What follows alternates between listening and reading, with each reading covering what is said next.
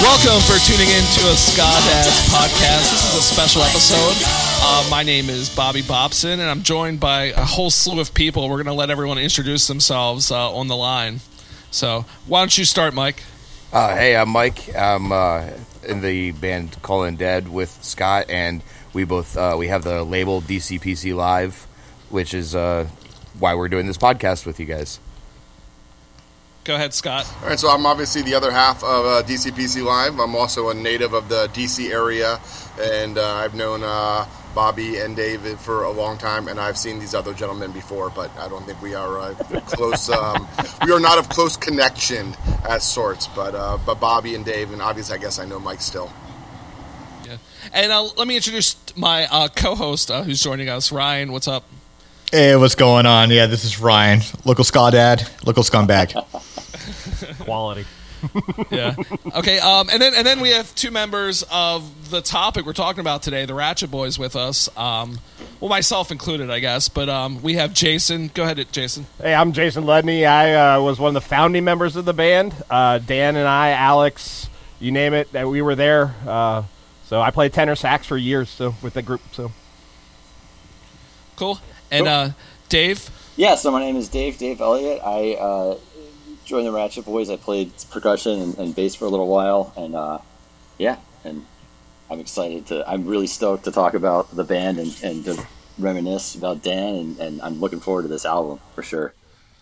Yeah, absolutely. So I guess the best way to kind of talk about this, Scott, I'm kind of going to let Scott take over, and you can talk about how this all came together. Well, for the last year and a half or so, Mike and I have been putting out live albums, and we started off doing local Orlando bands, but being from the DC area, I've kind of reached out to other bands from Two Man Advantage and up in New York and the Goons, and I'm just kind of like, what else could I do? What other cool stuff is out there? And I'm just kind of going through bands, and I remembered that the Ratchet Boys had done some live stuff, and I found it on Bandcamp, and we were actually in the studio, or going to the studio to record, or for a live stream we were doing, and I called Bobby on the phone, and we had a whole talk about what we could do about releasing it on vinyl, and then even better, making it as a benefit for cancer research, since Dan had passed from Hodgkin's lymphoma. And I was like, this is a great way to honor an old friend and to put out an album by a band that I always enjoyed watching and I thought was a real important part of the DC ska scene. So I'm really excited to be part of this project and see where it goes. So yeah, I'm super stoked on this. Awesome. Yeah, and we're super psyched to be able to do this with Mike and Scott, and super stoked about getting the album in our hands in a couple weeks. That's going to be really exciting. So I guess, I don't know, I think too, I think it kind of starts with like history. So Jason, being a founding member, I don't know, do you want to maybe start a little bit how you linked up with Dan and Alex in the Skanker stores, right? Yeah. I mean, Dan and I lived in the same neighborhood. He literally was the neighborhood bully. Hey now. He was. I'm not going to lie about it, but it's. I was the newer kid in the neighborhood. Dan lived in the neighborhood since it was built, and he went to a different high school than I, and he had his own circle of friends, and I had my own circle of friends. And then one day, like I was riding my bike past his house, and I heard some music, and it wasn't ska, but it was like, oh, he's playing bass. That's cool. Well, I like music. I'm in high school band, so we just started talking. And then one of my good friends, Brandon, who was also one of the original trombone players in the band, had a bass amp, and he sold it to Dan. And then Alex was when Brandon were in the same grade. So it's like, oh, we got a bass player. We got a guitarist. I, at that point, played some drums, and that we started jamming. Nothing really happened out of it. And then all of a sudden, Alex one day, I forget what album it was, but it was something with horns in it. And from that moment, it's like, yeah, we're going to be a ska band. And Dan had a particular taste for trying to be as offensive as possibly can.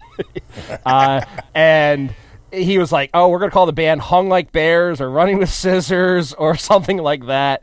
And I was like, well, trying to be a little bit more level-headed. It was like, how about something else? And, back, this is the early '90s, so every band either was something with ska in the name, So I think we went to Phantasmagoria and saw Scofflaws or something like that, and then it was either Erica or Erica. One of the Ericas said, "How about Skankersaurus?" And it's like, yes. Okay, so that was the name. And so then Alex drew up some artwork, and I think if I dig around in my junk drawer here, I have. There's the original demo tape that we paid for, recorded on a multi-track recorder in the basement. There's an old picture of the band at Phantaz.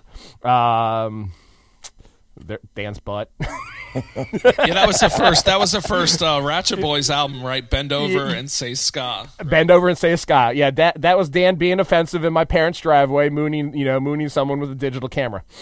Not even a digital camera. I think that was a film camera. So we actually paid to have that picture developed.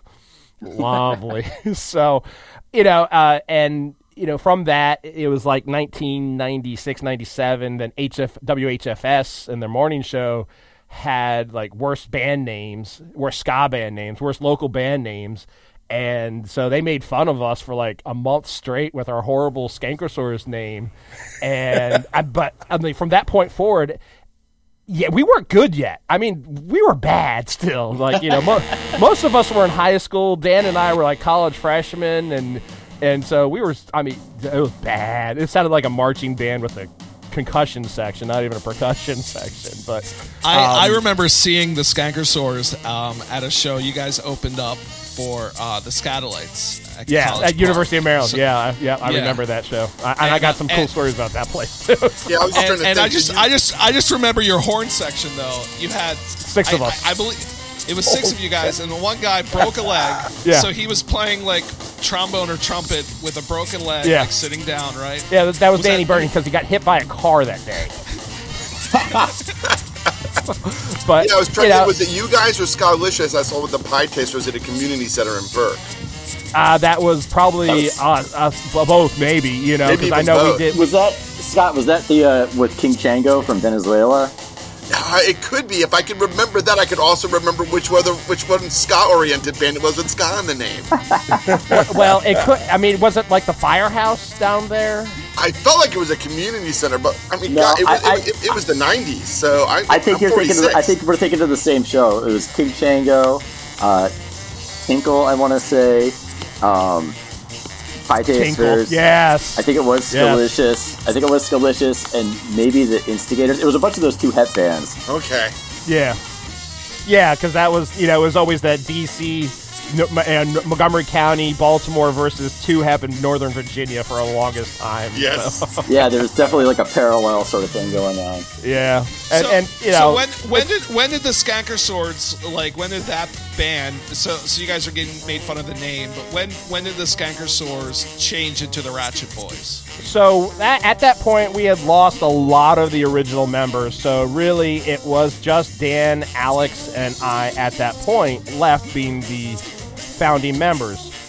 Big Eric was still around, but he was in college and working, and Jake had moved. Our original drummer, Eric, had moved. Ian had moved. So everybody had moved, and Dan's like, we need to change their name. I was like, I didn't want to change the name, but I'm like, whatever. I'm just going to go with the flow here. You can't stop Dan. He has an indomitable will. No, and if you tried to stop Dan, it was a fight. So I was like, you know what? I'm not going to fight. I like the name, but you know what? I'm okay changing the name.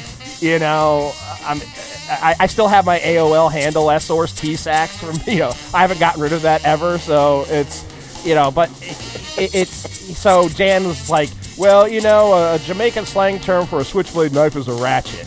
I was like, okay, that's kind of cool, so we changed it to Ratchet Boys, and that was it. And then, we weren't throwing donuts yet, we were just, getting into our own thing, and we played a lot of those megathons at Phantasmagoria and started, a lot of us were out of high school at that point, and so then all of a sudden, one show, it probably was Phantasm or the Corner Kick, Dan liked to eat food. I got plenty of pictures with Dan with a box of cereal in his hand and a bowl on his head, like that. But that was Dan, so it's just like, so he bought a box of donuts, and I don't know if he knew what to do with them. So Dan was always like up for a shtick, so he started throwing donuts, and like all of a sudden we were known as the donut throwing band. Like, okay, so on top of being almost arrested several dozen times outside of Tower Records for handing out flyers, all of Alex's infamous artwork. And being accused of solicitation with the band Skankersaur's name. So, then we got this reputation for throwing donuts, and it's like at that point, I still don't think we were all that very good. We were entertaining. And then slowly we got a little better and a little better and a little better. They say it takes 10,000 hours to refine your craft. I'm never ever sure we got the 10,000 hours, but we had a lot of fun doing it. So just to interrupt you real quick, like I've been re-listening to the tracks, and like in the tracks that's coming on the album, he talks about tossing out donuts and his Krispy Kremes, and it's fabulous.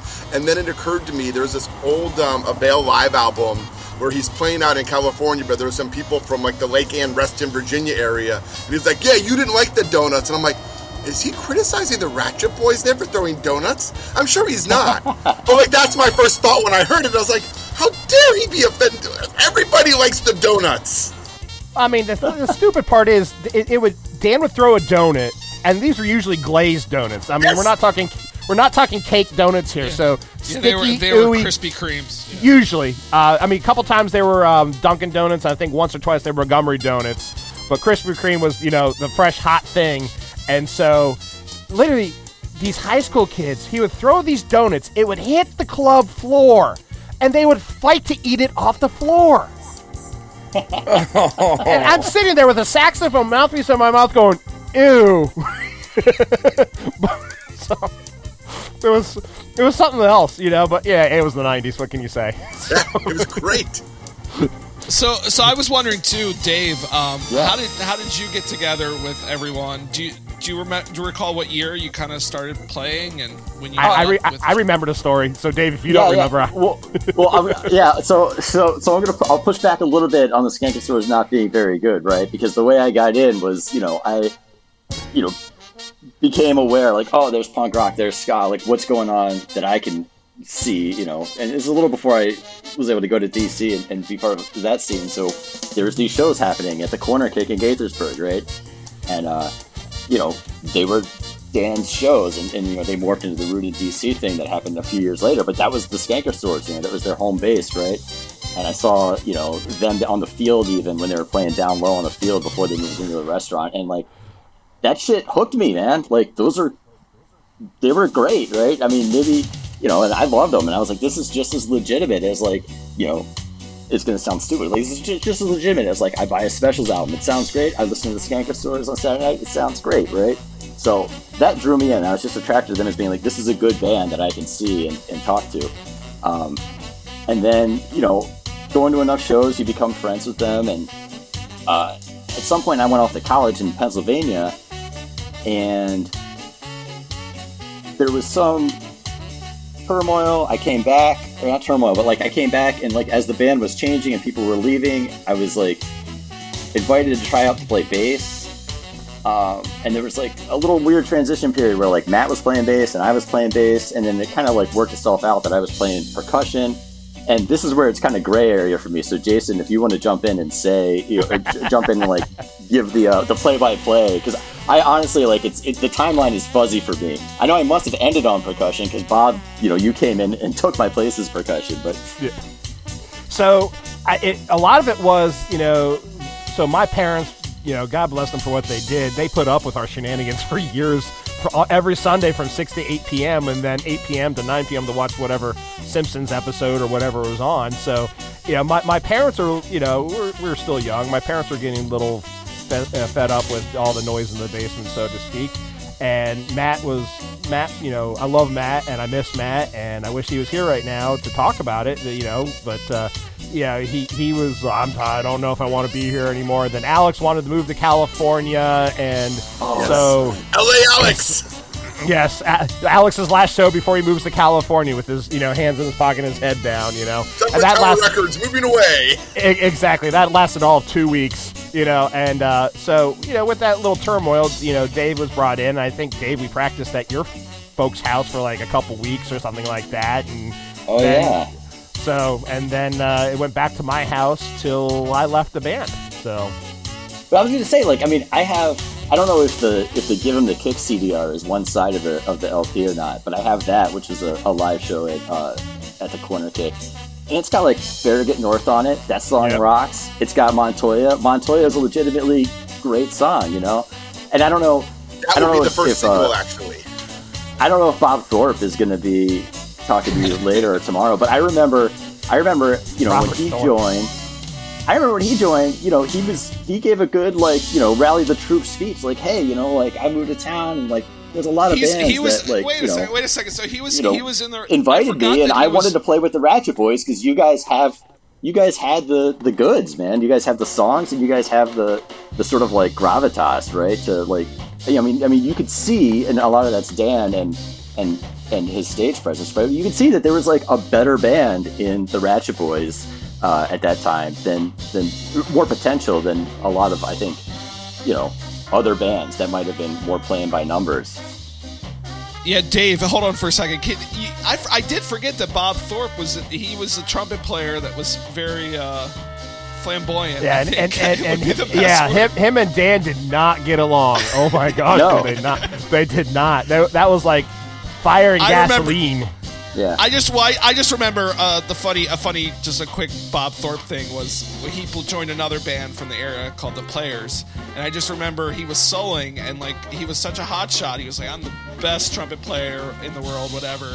And he started throwing out money from his wallet as he was soloing, and all the kids were going nuts because he was throwing like $20 bills out. It was like, what the fuck is this guy doing? But anyway. But anyway, Dave, one of my favorite memories too of you in the Ratchet Boys was when you guys played Phantaz, and you and Dan had like some this sketch you guys planned out. I know exactly what you're bringing up. Yeah. Gosh. You want to expand on it? So do you want me to? Yeah. Yeah. So we had the show booked at Phantaz, and we were going through a phase where we were trying to like let's try and do the suits, let's have a nice website, and let's try and like push some of the more like, you know, I don't know, legit, right, like aspects of being a band, right? Like let's make a push and see if we can get this, you know, going up with a little more gusto, right? But we are not gonna change, you know, it's impossible to be different than who you are, which is sort of like a slapsticky goofball, you know, group of kids, right? So at the time we had a keyboard player. I mean, there was various times where people were, I think, Jason, you played keyboards on some songs for a while, but at the time we had a keyboard player named Sasha playing with us kind of like full-time keyboards, and she liked to play the Entertainer as like kind of a warm-up thing, right? And so it was probably Dan's idea, but it was someone's idea to like, we should do like a mock, like sort of Charlie Chaplin style, like fake, you know, saloon punch-out kind of gunfight, you know, in the middle of as part of a solo break in one song, right? So we do it, and it was not well rehearsed, and it was sort of sloppy on stage.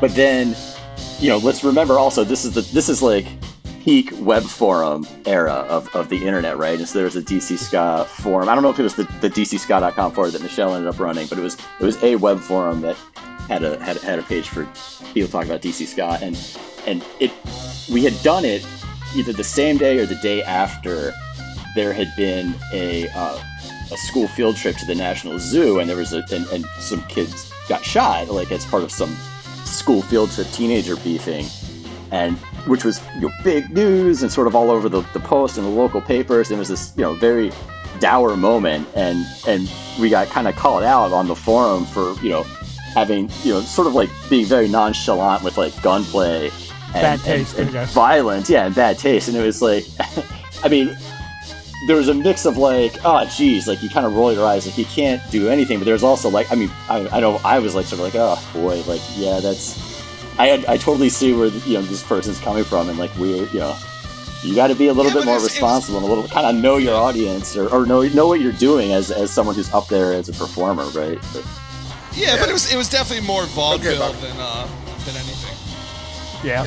And to be fair, like you gotta, like when things are dark, humor is tending to be one of the best ways to deal with it. So maybe it wasn't the humor that they wanted, but like the worst things get, the more I tend to choke. So dark humor is literally how we resolve the things that we can't express without crying.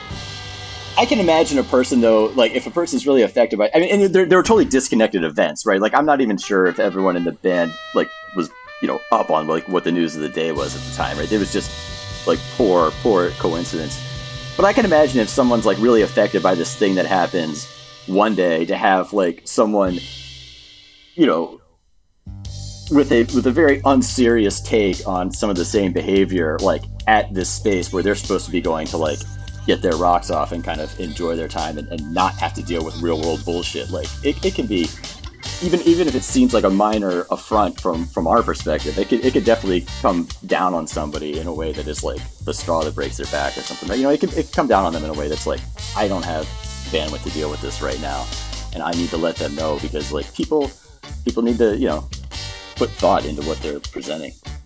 And that's why you're a beautiful. It was a lot of fun. I mean, I'm not gonna lie. Like we were like super stoked to do it, and like just like that. And Dave, you're totally right. At that point in our lives, we were 18, 19, 20, 21, depending on who you were in the band and things like that. And because we were the popular group at that point, at least for the local scene, and we had our responsibilities setting up our own shows and booking other bands. Sometimes people forgot we were young adults and didn't always think things through, so to speak, and but you know what, I regret nothing. So they're all great moments, and it's just one of those things you have to look at it and go, yeah, that was some bad taste back then, but I mean, come on, the original band name was Skankersaurus. Right, exactly. What do you expect? And that's actually, Jason, that's a good segue into talking about one of the other songs on the album, is like the song called Blue Balls, which probably could not be written today. But you want to talk a little bit about it? Because I know Alex is not going to want to talk about it. He's already told me. He's like, I wrote the song when I was like 18 or 19, and it represents, that period of his life. But why don't you talk about it, Jason? So a lot of the songs, like Satan Express, 12 items or less, that was about Dan and Matt's time at working at the giant grocery store and how they always had to stock things and, dress a certain way and act a certain way in corporate culture, being 18, 19 and things like that. And at that point, my memory doesn't serve me 100%. That could have been Alex, with his shyness, lashing out, because Alex, God love Alex, and Alex has grown up to be a fantastic artist. But back then, I mean, we were all a little bit socially awkward. Come on, we played ska music. Even then that was counterculture. So, at the end of the day, it was about his frustrations with girls, and I think Dan just jumped right on board with that one. And there's even a song, I think it was The Girl with Yellow Eyes or something like that, Dan, was like, Alex, you got to write a song for this girl that I like, and this all goes back to hanging out at the Diner Express at the Bowl America off of Clopper Road for as many years as we did. So, yeah, I mean, I think that just speaks to being early adults, like you said, or late teens. I mean, it's almost kind of like if you go back to listen to old Descendants songs and you go, oh, you know what? That one didn't necessarily age as well. But like when you were kids, like I was in a band called the Slaves to Society in the 90s, and I go back and look into those lyrics and I'm like, I don't quite say toxic masculinity and misogyny, but at the same time I do say, God, what an asshole I was in some ways. Like it just wasn't who I was, and I'm like, and that's why I like when bands continue like for many, many years and they started in high school, I can wonder how they keep playing the same songs. I'm like, I wouldn't want to play the same songs I wrote when I was 16 or 17. Like, I know I talked to Serge from the Goons about that on more than one occasion. He's like, yeah, there's a fair number of songs we just couldn't do anymore because it no longer represented who we were in our like 30s and low 40s that I wrote when I was 16 years old. And that's why music changes too.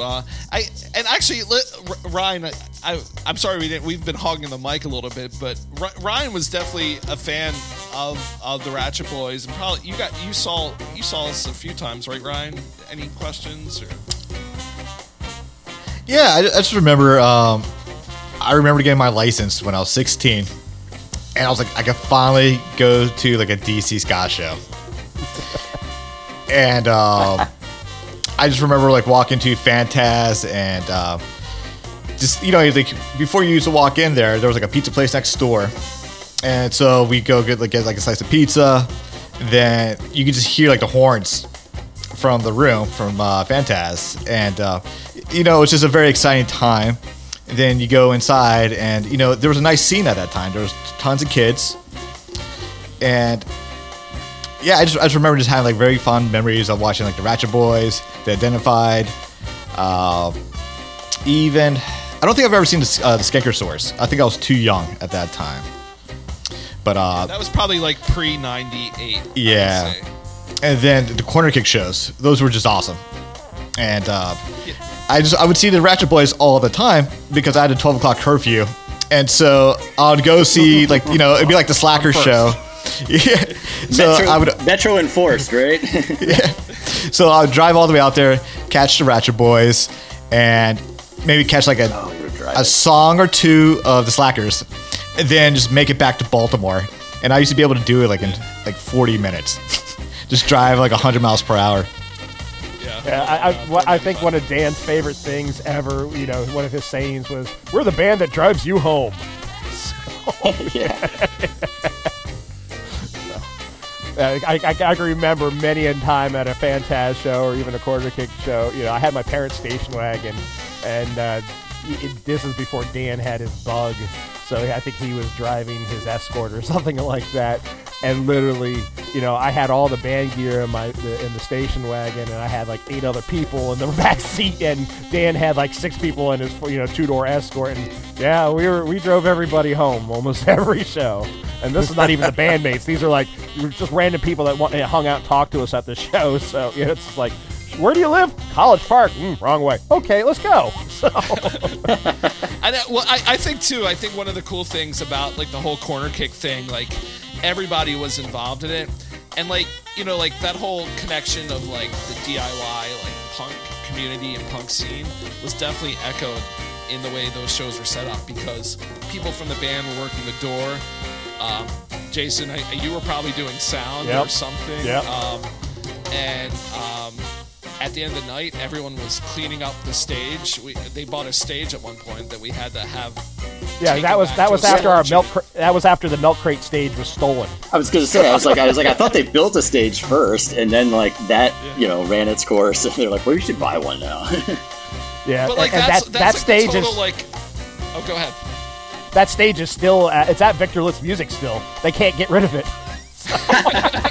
I'll have to grab it the next Someone sidewalk. Should buy it. It's like a collector's item, right? Like that could go for eBay. We could put it on. Yeah, the sentimental value's through the roof, but the actual value is like, what is it? It's a stage. I have to hold that thing. It probably still has a crushed donut somewhere. Like I wouldn't doubt it. You know, and here's the funny thing about like all those corner kick shows. You know, we would put ourselves on the middle or last, depending on the other bands that were playing. You know, we were super psyched the first time we got the Slackers to play there. You know, like, oh my gosh, we got a national touring act to come through, and I remember having to run out and buy a bucket of chicken and a bottle of Jack and $500 to pay them their first time. Like that seemed inordinately cheap, and we were like, okay, we're all like, you know, unemployed kids at this point. Like, how the hell are we gonna afford $500 if no one shows up? Well, if you build it, they will come. My takeaway from this story is $500 is a steal to get the Slackers booked at your venue, man. Well, like, I mean, I know it's $1999, but come on. Yeah, and you know, you think about some of the other bands that rolled through and played the corner kick. You know, what turned into OAR actually played at the corner kick. Like, come on, like, and that's the thing, right? Like, I've been to the corner kick. I'd watched the Ratchet Boys, and I'd seen the Skankersaurus, and just hold on, Scott. You guys played there. Overprivileged played there. Yeah, Overprivileged played there. My wife's band Daishu did. I'm sure she played there. But Dan was an inspiration. Like, everything down to like trying to bring bands in. I still do that today as like a 46-year-old band. But I watch like, oh, if Dan can do this, I could probably pull this off. Watching Dan give people's rides home. I have a hurdle of high school kids that I remember we were playing a Royal Lee show, and they were all leaving for the overprivileged place. Like, why are you leaving? Oh, our curfew. I was like, fuck that. I'll get you rides home. and I literally met with their moms, and I had permission to drive them home. A cadre of girls. They probably think I'm a groomer nowadays, but I was like, no, I'm just trying to get teenagers to be able to go to shows. It's an all-ages venue. Let them hang out till 1 o'clock. I will give them right home. We pile them into the overprivileged limo. But that was Dan inspired. Like, if Dan can do this, I can do this. Yeah, and I think a lot of the things with Dan, it was just, it was, some of it was just his genuine personality, and some of it was just shrewd business. Like, he knew that, hey, if I do a favor for you, I'm going to call it in and ask for a favor, and that's how we got many a show. It wasn't that people were calling us per se at first. It was Dan on the phone, Alex on the phone, me on the phone. Hey, we want a show. Can we play? Can we play? Can we play? Can we play? Can we play? Can we play? And eventually just, someone would say, if I say yes, will you shut up and go away? Well, we did go away. We're definitely that infectious, band at that point. And, and then we grew up a little bit, and, the name changed to the Ratchet Boys, and so then we, especially with the corner kick and Michelle and DC Ska, after Michelle took over DC Ska, we ran the scene for a short period of time, before, a lot, Dan's passing and things like that. So. Yeah, and I don't know, there are people that still contact me from that scene that saw the Ratchet Boys, that, the way Scott even discovered this album was through, like, this guy who's living in Boston that used to play in a ska punk band in Towson called Lookout Below, and he started putting on a label. He put out old demos by the Smith Oaks, and he asked to put our album up, and he did a compilation too of all these old, like, DC ska, DC punk bands. So I don't know, there are people out there that are still interested in this, and a lot of the people in the scene, like people like people like Spoon Boy, he got his name from Dan, that was my spoon. Dan gave him my spoon. And he still goes by that name. Like, he played my old school. I used to teach that as Spoon Boy, which, by the way, got me in trouble because some kids bought Spoon Boy, and the owner of the school, which was like a secular school owned by Mormons, she looked it up and she's like, you had some band with a song called Knife Up My Dad's Ass play the school? And I was like, yeah, they didn't play that song, though. Yeah. Or if they did, you couldn't understand the lyrics, so it didn't matter. And I remember Dan giving, so Dan, this is before the donuts. Dan threw those spoons because he did a spoon solo because Dan didn't play a musical instrument. He just was a front man. I don't even call him a singer at that point. He was a front man, so he did a spoon solo or something like that. He threw the spoons in the crowd, and those were silver spoons. They weren't cheap spoons. So, but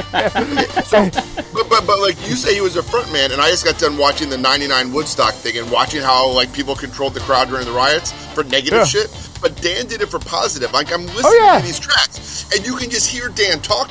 Like, hearing him talk in between the songs, or just going on some sort of, like, monologue during the song that's not related to the lyrics, is almost more powerful than him actually singing the damn lyrics. Like, Dan controlled the room. Like, he was a presence. Yeah, it was funny because that was just natural Dan. Him being, I'm not going to say socially awkward, but stage fright almost. It was a nervous habit at first, and then it just became the norm for him. The funny thing is, growing up, down the street from Dan didn't talk a lot. Dan didn't say much. It's like you saw Dan, and he was charging at you. You had a black eye, and that was his way of communicating with people originally. And same thing for me, except for I wasn't throwing punches. I was the one dodging the punches from Dan. But I was the quiet kid. I was the band geek. Alex was the band geek. We're just a bunch of band geeks. And turned into what it turned into. I think too, it's a good testament of, like, the DC ska scene. This album, and it's I think its limitations, audio wise, it's made up for by, like, the passion you hear in the music. Because like, these files, if this was recorded nowadays, a lot of the instruments would probably be multi-tracked. these are probably recorded off of a video. I think the majority. Yeah, of these this was Michelle's video, her digital video cassette recorder that she set on the merch table, 15, 20 feet in front of the stage. The fact that they turned out as good as they did is incredible. You know, it's a testament to, you know, a little bit of blue collar ingenuity and just us being us at that point. You know, and the fact that. Go ahead. Considering it's just like a single track versus multi-track, it's about as good as it could possibly be, but it captures that energy. Like, I get it. It's not like the stuff that people do nowadays, or even the stuff that most of the stuff Mike and I release, where we multi-track all the different instruments, even have multiple tracks on like the different drum toms and a mic out in the audience. But it catches the audience, it catches the energy. Whatever it misses, if it misses a little bit of this, a little bit of that, it catches why those shows were so much fucking fun.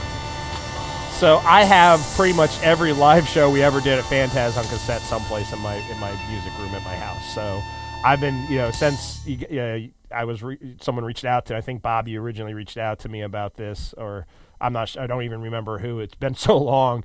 I've been going through all the old cassettes and just listening to the Phantasm shows and whatever I get my hands on. There's a couple other gigs out there that, we paid a lot of money to. Oh, they record the CD here. I was like, oh, that was bad, but So I actually wanted to ask you guys about that. How did you because back in the '90s and stuff, like when I was playing in bands and shows, like if you got something recorded, you were lucky somebody had happened to have a cassette player or an old camcorder with them or something.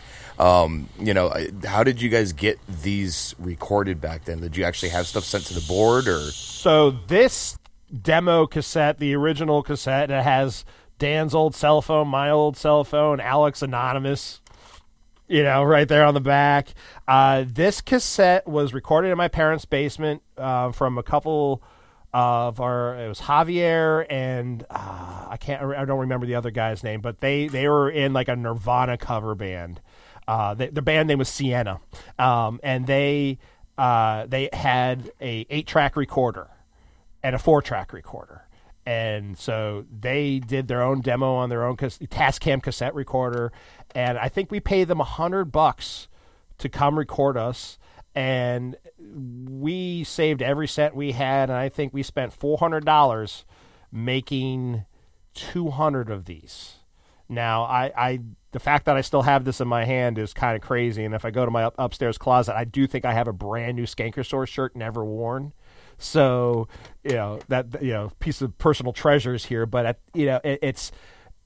and that was that. And so the Phantasm stuff was straight off the board. The sound guys there always took care of us. We played there one time, and I just, happened to have a blank cassette in my car. And he goes, yeah, well, if you have a blank cassette, I'll record it for you. I was like, oh. So every time we played Phantasm, we got a cassette. Now, this lovely piece was recorded at a friend's basement. He was opening his own studio. He had an ADAC recorder, and he was going digital, and it was a tiny little basement. Eric, I'm 6'2", Eric's 6'4", and Eric probably had a good 50 pounds on me at that point, and it was a basement of a Victorian house. So anybody over 5 foot tall in the basement would club their head in the door jambs. So Carl was playing keys on that, and Stephen Woodring on trumpet, Jake on trumpet, Jason Fox, I don't think is on that one. So yeah, Jason Fox, myself, Eric on trombone, Alex on guitar, Matt on bass, Jeff Mikoseski on drums, and I think it was Jeff's buddy was the guy who owned the studio at that point, and that was like our first multi-track recording session ever, and pretty much everything after that, like all every corner kick show, that was Michelle's her recorder. I officially, I don't think we, the time I was in the band, and Dave, you might know better, we never really went into the studio. No, I never did not with the Ratchet Boys. Yeah, I never did. So we were busy playing shows. I think after so many shows. And this CD was kind of like this live CD was an important part of that, because I think it really captured the energy that the Ratchet Boys had live, and I think we were non-stop playing after the CD was out. It was created from old flyers. The original cover was the Ratchet Boys design, and all the corner kick flyers, and it was put together to kind of launch like Rude DC Ska thing. It was put out in accordance with Michelle's thing that she was doing in DC Ska, and it was for promo. And I think from this show, from that recording, it helped us get those gigs we had at the 930 Club, opening up for the Pie Tasters, and a lot of other stuff that I started booking them with in Baltimore, and just a lot of clubs, 8x10. Just a lot of this CD kind of was the gateway to playing like all over the place. Yeah, I mean, these songs are great. Like, I can go back and I have the old DC Scene compilation where you guys had Farragut North on there. Pretty sure that and I can listen to that and listen to the live version. And even though there's some cleaner aspects, and I might hear the drums a little better or whatnot on the studio one, the energy, Dan's personality just comes through so much more on the live version. Yeah, and I think the live stuff is. Oh, go ahead, Jason. I think and like listening to this album and listening to this versus that live stuff, the Phantasm stuff, the stuff that's coming out on this vinyl, this is canned, and you could tell it loses a lot of heart and soul, and it's the things that made the band great were the personalities behind it. That's what made us funny. That's what made us entertaining. And to a certain extent, really made up for our some of our inadequacies as far as quality of music. Sometimes, especially when we're early on, and a lot of this stuff, like Alex's flyers and Alex's songs, it was an evolution, and it was like as Alex got better at writing songs, Dan got better at singing. We all got better at playing our instruments, so the band was a natural progression because, and then other people would come in like Dave and Bobby and other, the cast of characters that was in the band, and it was the evolution, because I think you discount how much talent you guys already had from the beginning. Like, it's not like you're playing in a 3-chord punk rock band just blasting out 30-second songs. I've done that. I know how easy that is, right? You're literally playing in a fucking ska band with anywhere between like 5 to 15 people and making it all mix and match and sound well. It's not the same thing. It's like it's just not. It's like I'm Star Trek first series and you're Next Generation. Well, one of the things, Scott, too, about a ska band is you have to have that flexibility, because there are going to be shows. There were shows we played probably with like one horn player, and there were also shows you end up playing with 6 horn players.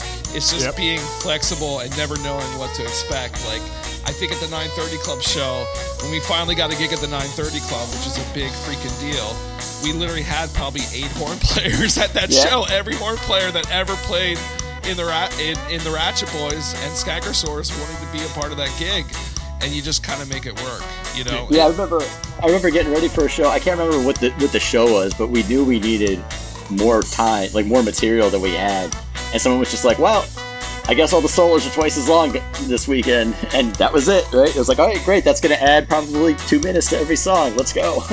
You guys, I was curious because you keep talking about all these different horn players you had on stage. What is the most band members you had at one point on stage? Like legit, like horn players, guitars, bass, drums. You said keyboards, like singer. 12? Yeah, it was 12 was a normal thing for us. At certain points in time, we had as little as 1 horn player, and that if there was 1, it was usually me. And then if it was 2, it was Eric and I usually. But we've had up to 6 horns. We've had 2 guitar players. We had a drummer, keyboard player. We had like our first show at Phantasm, we had 3 singers. We had Erica Brennan as a dancer. We had this old song called "The Mongoloid," which was like a surfing song, and so Erica would dance on the homebrew box on the left side of the stage. So it's 12 was a good number usually, and I can remember playing places where we always had to go, who gets on stage and who gets punched in the face by the crowd. So. Yeah, and I mean, there were shows we played too at like the Sidebar where it was like, you know, it barely holds like 4 people with amps, you know, like places like that. And I don't know, man. Like, I think that's some of the. I played in ska bands before and after joining the Ratchet Boys, but nothing quite sums up the experience playing with the Ratchet Boys, playing with everyone in that. You mean that one right there? Yeah, and Jason, Jason after the Ratchet Boys, everyone in the band kind of went on to different musical projects and kind of shined. Like, you know, Jason and I played in another band years later, but you also had stuff with the Favorites, and you had your own group going for a while. Yep, I did the Favorites for a while. I played with Sovereign Sound System, and most of the guys, that was the Litz Boys, and they're doing their own thing. I moved to New Jersey for a short period of time. My dream was to be a New York musician, and so I played with Andy G and the Roller Kings up in New York. And Andy G and the Roller. Man, I didn't know that. Yeah, so Andy G and the Roller Kings actually played at the Corner Kick before, prior to, this is after I left the band, but before I moved to New Jersey. And that's kind of how I got connected with them, because I was like, all right, well, you know, I just had stopped teaching public school. I left the band. My life wasn't going, you know, the direction I thought it was going to, so to speak. So I was like, you know what? Screw it. I'm going to go to New York, you know. And, you know, it lasted more than 2 weeks, unlike Alex. Sorry, Alex. I was there for, 2+ years, and I had a great time. You know, I got to play some really cool places with Andy G and the Roller Kings, and there's a couple of songs out there that I'm on that if you look for Andy G and the Roller Kings, it's all there. You know, I got to do some really cool recordings. I got to meet some really cool people, and actually, let me see if I can. I mean, there's Andy G and I. There's a picture of Steven Van Zandt, you know, and me giving the thumbs up like this because we were the guests of Bruce Springsteen, you know, for 14 nights at Giant Stadium. And actually, there's the Giant Stadium show right there, you know. So it's, you know, there's Steven Van Zandt and the Andy G and the Roller Kings crew. So, you know, it's, you know, yeah, I think, you know, and Alex has had tons of success. Bob, you know, you've done your things, you know, several times over. I've done my several things several times over, you know, and the funny thing is there's a couple really good people in the band that kind of just stopped. You know, they you know, everybody, you know, we grew up to a certain extent, but some of us still have that fire to play. And, you know, and one of the things, and Bob knows this, I've been trying to get the guys together. It's like, hey, let's do one show. Give me one show. Let's do this. Let's just, you know, let's pump this album. Let's just put it together one more time. You know, and certain people don't want to, and I get it, you know, because Dan's not here. And yeah, Dan was kind of the fire in the bottle, so to speak, the magic sauce, if you want to call it. But, you know, especially for me, because I left the band very abruptly, and, you know, the sad part is for me that the week that Dan died, I was actually getting married that week, and so I missed the funeral, and, you know, and so there's part of me that's just like, man, I need to do this for closure. You know, I wanted to do this. And you know, when I was approached about, hey, are you okay with this album? I'm like, heck yeah. I said, however, all the, you know, like, I think everybody's in agreement. I don't think anybody wanted to see any money out of this, so to speak. But everybody's like, we have to make sure it goes, you know, in Dan's name. So. Yeah, no, there will be no money out of it. We're not even keeping the cost of the pressing. We're donating 100% of everything from the album. So it's going to be on the website for like $20 with the option to donate more. But if someone pays $20, other than the cost of shipping, everything from the actual cost of the album is being donated in Dan's name. I'm not keeping a damn cent. So, sorry. Yeah, getting a little reclamped there. Yeah, I know it's. My wife and I visited him in the hospital and giving him DVDs of Weeds because that's what you need when you're struggling. You need to watch this entire series of Weeds. I have no idea what I knew we thought Dan would like it. Yeah, I mean, Dan, and that's the sad part because at that point, Dan and I really worked on speaking terms, and I knew he wasn't doing well, and and then literally Wednesday morning, I'm getting up and getting ready to drive down to Florida to get married, and like, Dan passed away at the funeral Saturday. I was just like, I'm getting married Saturday, it's like so. It is what it is, though. But that's just an unfortunate nature of people passing, right? Not to take it away, like when I was in the Overprivileged and I just started dating Marnie, I covered for the Drums and Cheerleaders of the Apocalypse. I remember them.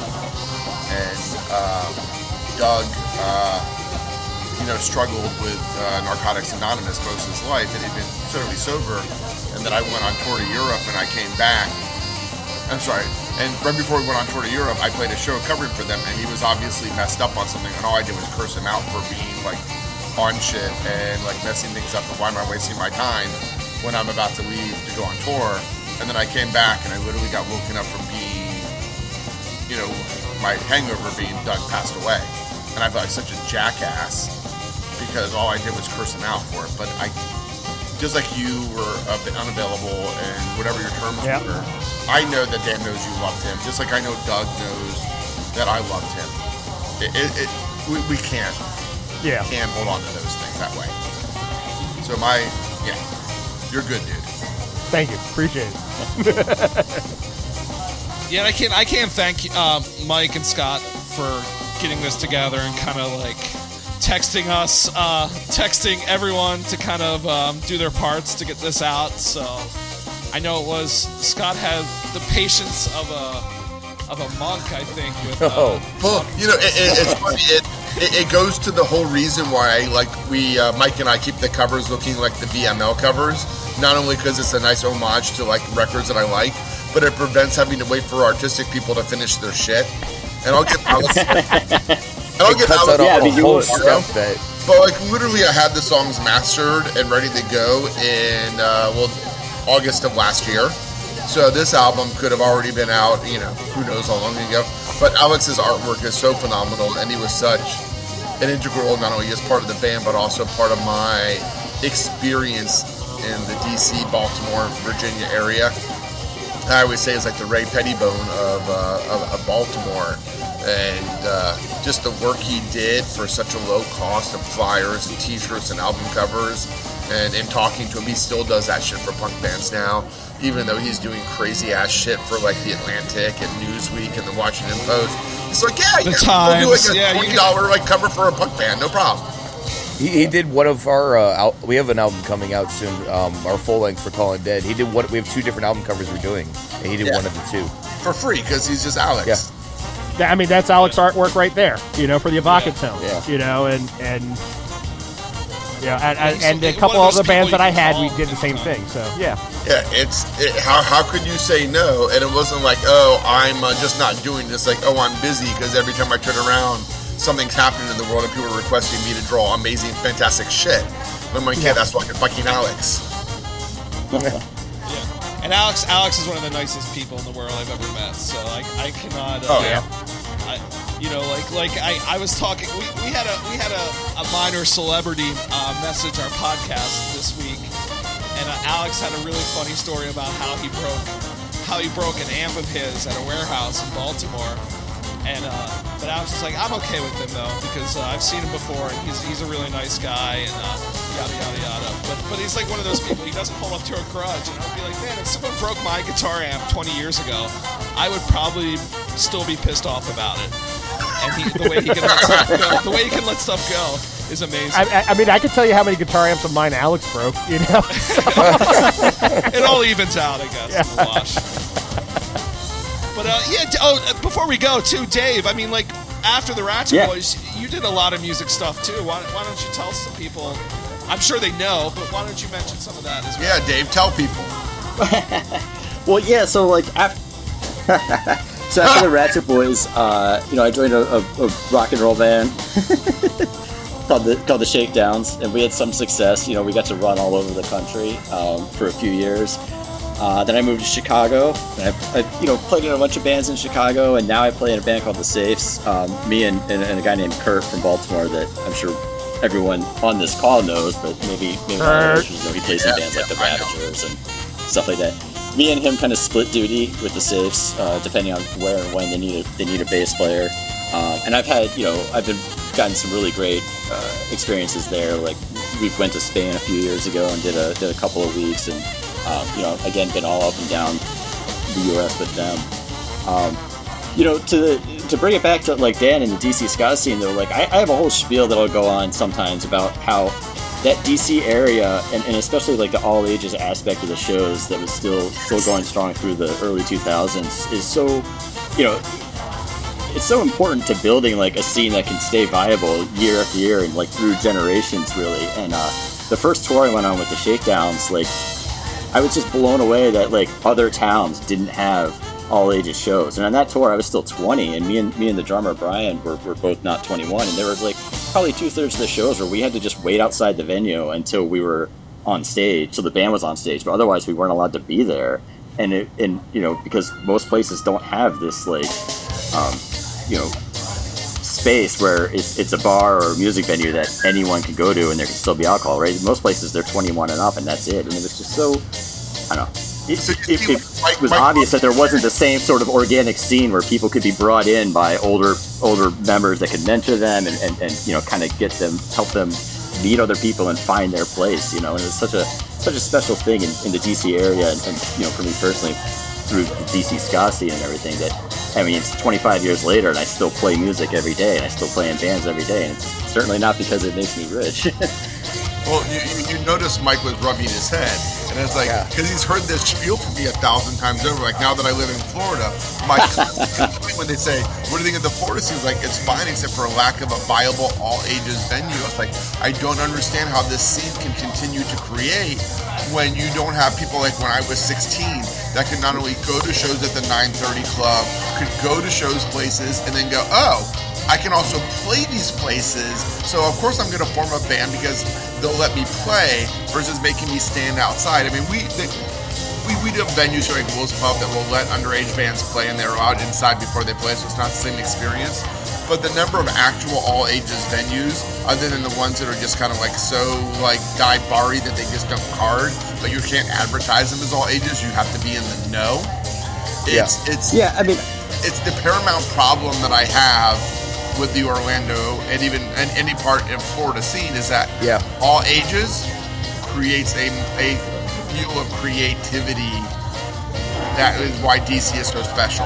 And like playing off of that, you've got here in Orlando, like you saying, like if you're gonna go to some big major name touring band at House of Blues, Hard Rock, Janus Landing out in St. Pete, you can get in underage. But other than that, and that completely cuts off the growth and continuation of the scenes. You're not having any of these kids coming in learning what it's like to actually be at live shows. How many times have you, like, all of a sudden somebody's like, oh, this is my first show. Like, how old are you? 23. Like, wait, what? Like, how you didn't even know that this music existed. We just played a 2-day festival here in Orlando, and I had so many former students who are now forming bands that wanted to come out to the show. But they're like, oh, it's 21 over, we can't come. And they're like, oh, they all would have been there. I mean, we brought up like 50 kids that would have showed up. And the funny thing is about, like, especially the corner kick is, and I don't know how many people know this part of the corner kick, but so I lived off of one street. Dan lived down the block, up the hill a little bit, and then 7 houses up the street, down the street from him was the owner of the corner kick, who also went to high school with me. And so literally it was just one of those things that we were there playing indoor soccer or goofing around or something like that. And Dan's just like, man, this would be a great place for a show. And so that first iteration when we're on the field was because he didn't want to clean up after us in the bar area. And then so someone got blitzed drunk. I love that. The field is sacrificial, but the bar that you can hose down and be done in 10 minutes is that's precious. Well, yeah, which I at that point I don't understand, but they were Brits, so whatever.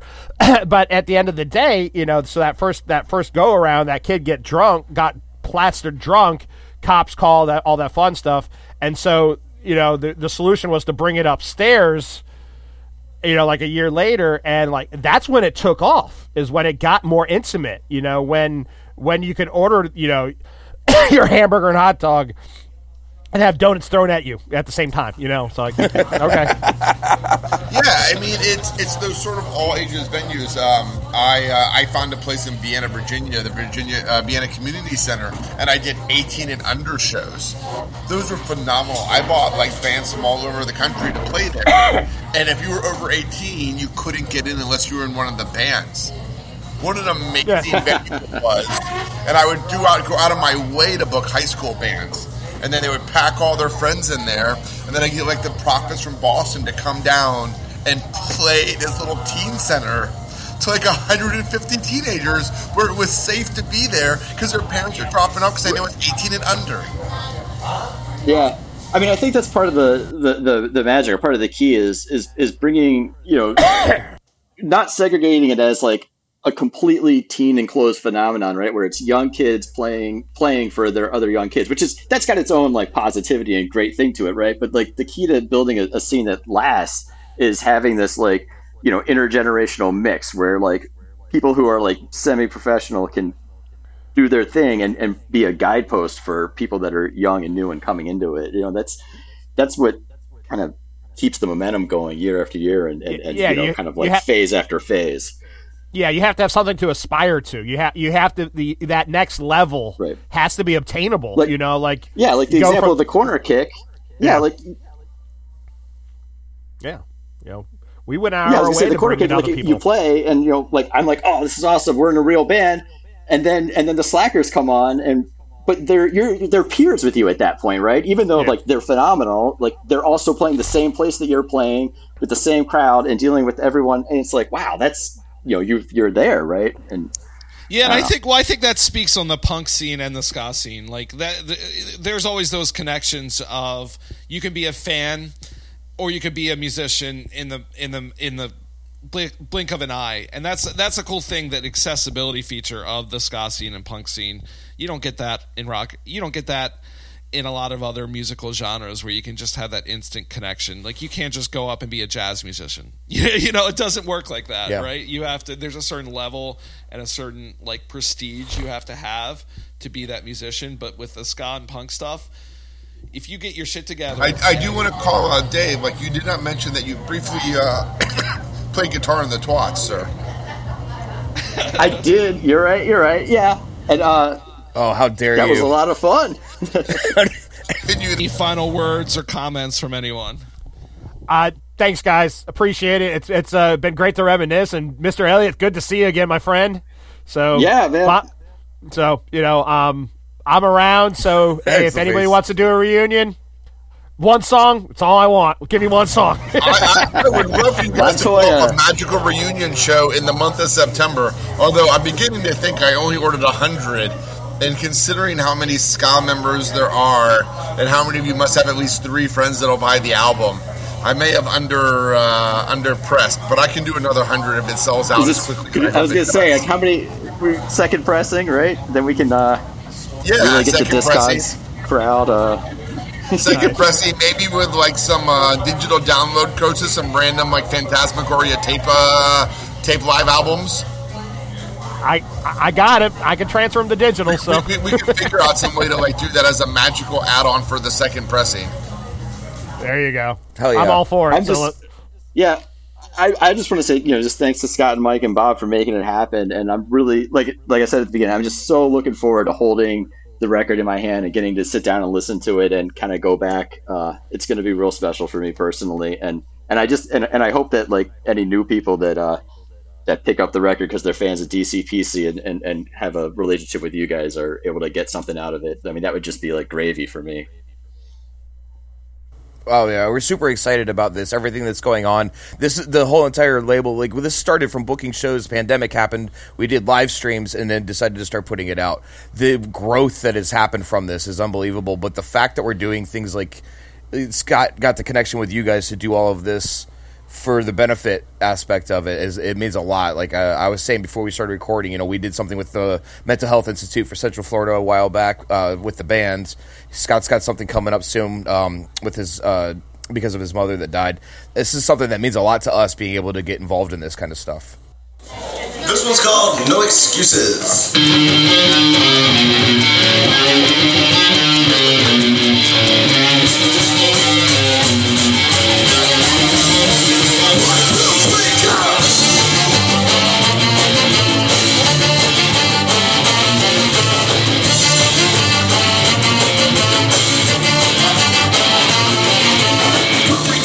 Excuses for the broken man.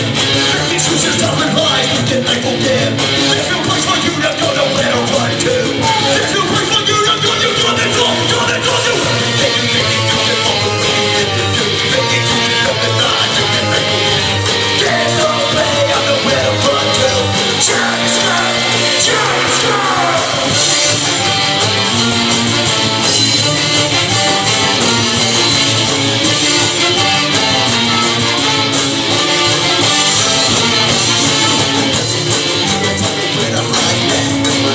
So tell me God, we never back. There's no place for you to go, nowhere to run to. There's no place for you to go, you're gonna go.